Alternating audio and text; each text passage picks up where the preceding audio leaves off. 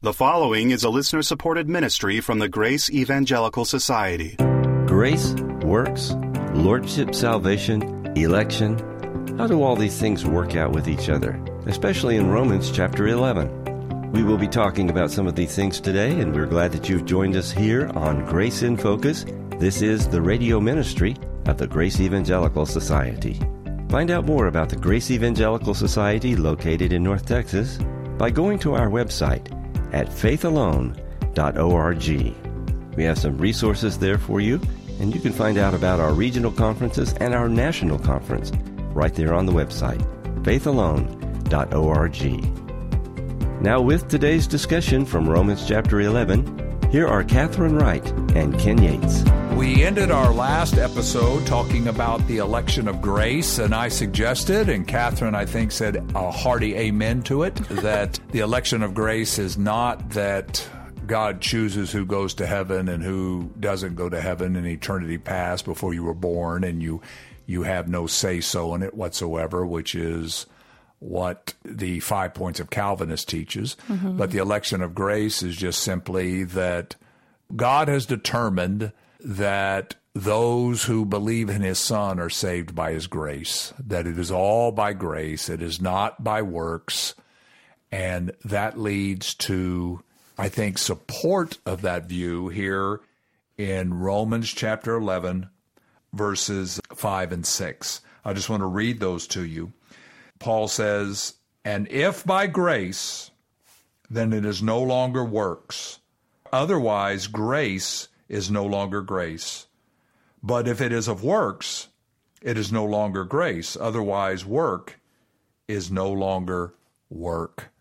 I love these verses because what Paul says in these verses is grace is the antithesis of works, and works is the antithesis of grace.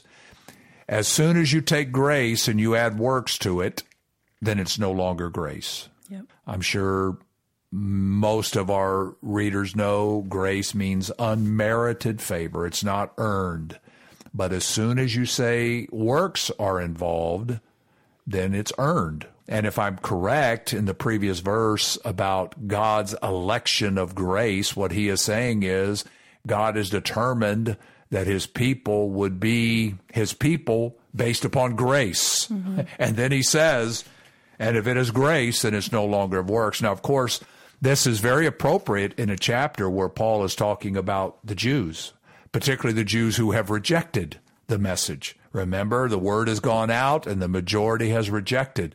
Well, what did the religious Jews say? You got to follow that law. You got to have works. You got to get circumcised. You got to, yeah. You got to keep the Sabbath. That's right. And so they have rejected God's grace for a system of works. Yeah. Whether it's what you eat or how you wash your hands or circumcision or keeping the feast or doing the sacrifices, whatever the case may be. And Paul says that God's election is based upon his grace. This goes back to 3, right? Mm-hmm. Paul's just references all of those Old Testament passages, and he comes to that conclusion. It's like, you can't do it. But by works, no man will be justified. Yeah, that's right. No man will be declared righteous in God's eyes. And how relevant this is. Yeah. I mean, obviously, Paul here has the Jewish people in mind and their emphasis on works. Like, for example, the man who comes to Jesus, what good thing must I do in order to inherit eternal life? It's this focus upon works. Acts 15, right? When the Judaizers come and they start saying, you gotta, those Gentiles, they gotta get the snip, snip, baby. That's right. You gotta get circumcised. And then they say, and keep the law. Yeah. That's all 613 of those, all of those commandments. How much clearer could Paul say? As soon as you add works, it's no longer grace. And he just said God's election is by grace. It's based upon grace. Mm-hmm. His choosing of, not of people who go to heaven, but his system, if you will. This salvation that is proclaimed, it starts with grace. For it is by grace you've been saved. Through faith, and that not of yourselves, not of works. Yeah. But boy, just compare this today. Oh, man. Yeah. Just the way that evangelicals, there's just a strong, it's in our bones. We've got to add works. If not before, after. That's right. Yeah. I had a friend in the Army chaplaincy, and he became a free grace guy, but he was sent into the Army by a very works-oriented denomination. He goes, people love to bring in works. If they don't bring it in the front door, they'll bring it in the back door. He said, in my denomination, he goes, we bring it in the front door and in the back door. What we're talking about is lordship salvation, for example.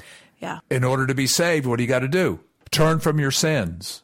In order to be saved, you got to make Jesus Lord of your life. In order to be saved, you got to put him on the throne of your life. In order to be saved, if you're a homosexual, you got to quit being a homosexual. Works. And then they bring it in the back door. And they go, okay, well, maybe you're saved by faith, but if you don't have works later, then you really weren't saved. That proves you weren't really saved, yeah. Exactly. And of course, some denominations are very specific about the works. You got to be baptized. Here I'm thinking about, for example, the Church of Christ. Unless you're baptized, that's a work. Yeah. And Paul says, as soon as you add it, then it's no longer grace. You've preached a different gospel. So even though Paul is, and by the way, let me just say, anybody who preaches you can lose your salvation. Yeah. Now, up to this point, I've talked about basically lordship and Calvinists. They would say you can't lose your salvation, but you got to have works. They're sliding in works, in different ways. But then there's other people who will say, and these are Arminians, you can lose your salvation, that if you don't have good works after you're saved, then you lose your salvation. Well, that's a salvation by works. Many people have quoted that line that they supposedly get from the Reformation. We are saved by faith alone, but faith that saves is never alone. And what they mean is the faith that saves has works with it. And they think that is so deep and so profound, but it's a bunch of garbage is what it is, because that's adding works. They want to say you're saved by grace through faith, but there's always that but. And as Paul says here, you can't do that. What's so sad is that you can have somebody who believes in Jesus for eternal life as a free gift, but then 2 minutes later get confused.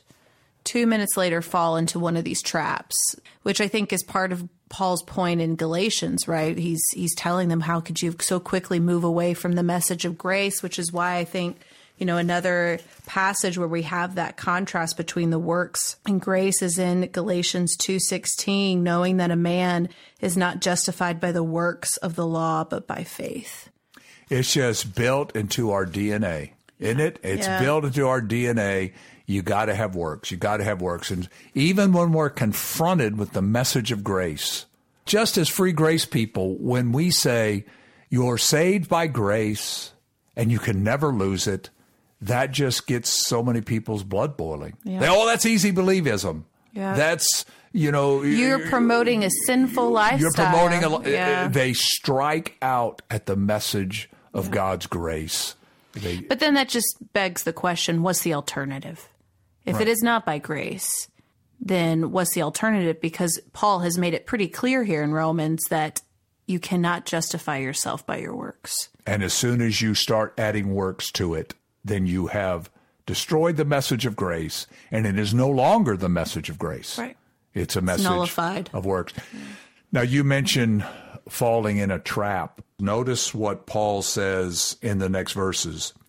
What then? Israel has not obtained what it seeks. What is Israel seeking? They're seeking righteousness, but how are they seeking it? By works. Mm-hmm. By works. And then he goes, but the elect have obtained it. Those who are in the system of grace, those who have accepted that grace, this is God's elect. This is what God has chosen in eternity past, that those who would be in his kingdom would get there because of his grace and not because of works.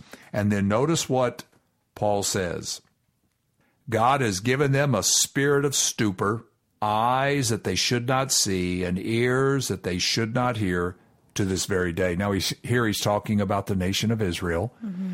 What does he mean? Some people would say, oh, well, this is God's election. He has closed their eyes and closed their ears because he has determined in eternity past that they will not. They're going to hell. They're going to go to hell, right. And there's nothing they can do about it. Yeah. Even if they want to believe, they can't. Because God didn't choose them. Yeah, and so he's given them stupor. Obviously, that's not what Paul is talking about. It's so sad, too, because as we mentioned, I think at the end of the last episode, it's not from lack of trying on God's part. It's not that he didn't send the message to them, because he did repeatedly. Mm-hmm. And yet, so often, you will have people come to this passage and say, oh, well, the unbelievers, they can't be saved because God didn't choose them. Right. And obviously, and we talked about this before, but in Romans 1, 3 times Paul talks about those who see the truth, but refuse or are unwilling to listen. God gives them over to the darkness that they have chosen. And that's obviously what Paul means here. This unbelieving nation who saw Christ, saw his miracles, those who saw Paul on the missionary journeys and the miracles he performed, they heard the message has gone out, but they are insisting on their works. Yeah. The message of grace is unacceptable to them. They're unwilling to listen to it. They're unwilling to believe it, no matter what the evidence shows. And so God gives them over to it. That's what he means here about giving them over to a spirit of stupor. It's not that God blinded them from the beginning and never gave them the opportunity. They've blinded themselves in that they rejected what was offered to them. The trap that the Jews had was they had been given so many blessings. They've been given the law. Chapter 9. Right. And it had become a trap to them. It had become a source of pride. They were not willing now to listen about God's grace. Their blessings turned into a trap. And can I just say this? Calvinists and the Lordship Salvation people, same thing. They grow up in these systems where they have these great speakers and many books. It becomes a trap for them. They can't listen to the message of grace. The parallels are the same. We can grow up in a tradition that we value, and it becomes a trap when we hear the message of the free grace of God, that we have eternal life in Christ. And not only that, we can call upon him because of that grace, and he'll deliver us from the power of sin. It makes sense when you think about what Paul says at the beginning of this unit when he says his heart is just broken over them, and he says, I'd be accursed for them. And it's not because the Lord doesn't love them or hasn't given them every opportunity, but it's in their own foolishness that they've rejected it. Well, I tell you, this emphasis that Paul has on the grace of God leads right up to our close, and we say it every time, but I hope it has even deeper significance now. Remember, keep grace in focus. Thank you both for that informative discussion. Our goal at the Grace Evangelical Society is to teach Scripture clearly and without confusion. One of the best tools for that clarity, we believe, is our website. It's faithalone.org. That's faithalone.org. It's really exciting to hear from our listeners, so if you've got a question, comment, or feedback, I hope you'll reach out to us. Best way to do that is through email. Here is our email address. It's radio@faithalone.org. That's radio@faithalone.org. On the next episode, we return to our Q&A format, and we'll talk about are unbelievers already doomed to eternal condemnation? Hope you will join us, and until then, let's keep grace in focus. The proceeding has been a listener-supported ministry from the Grace Evangelical Society.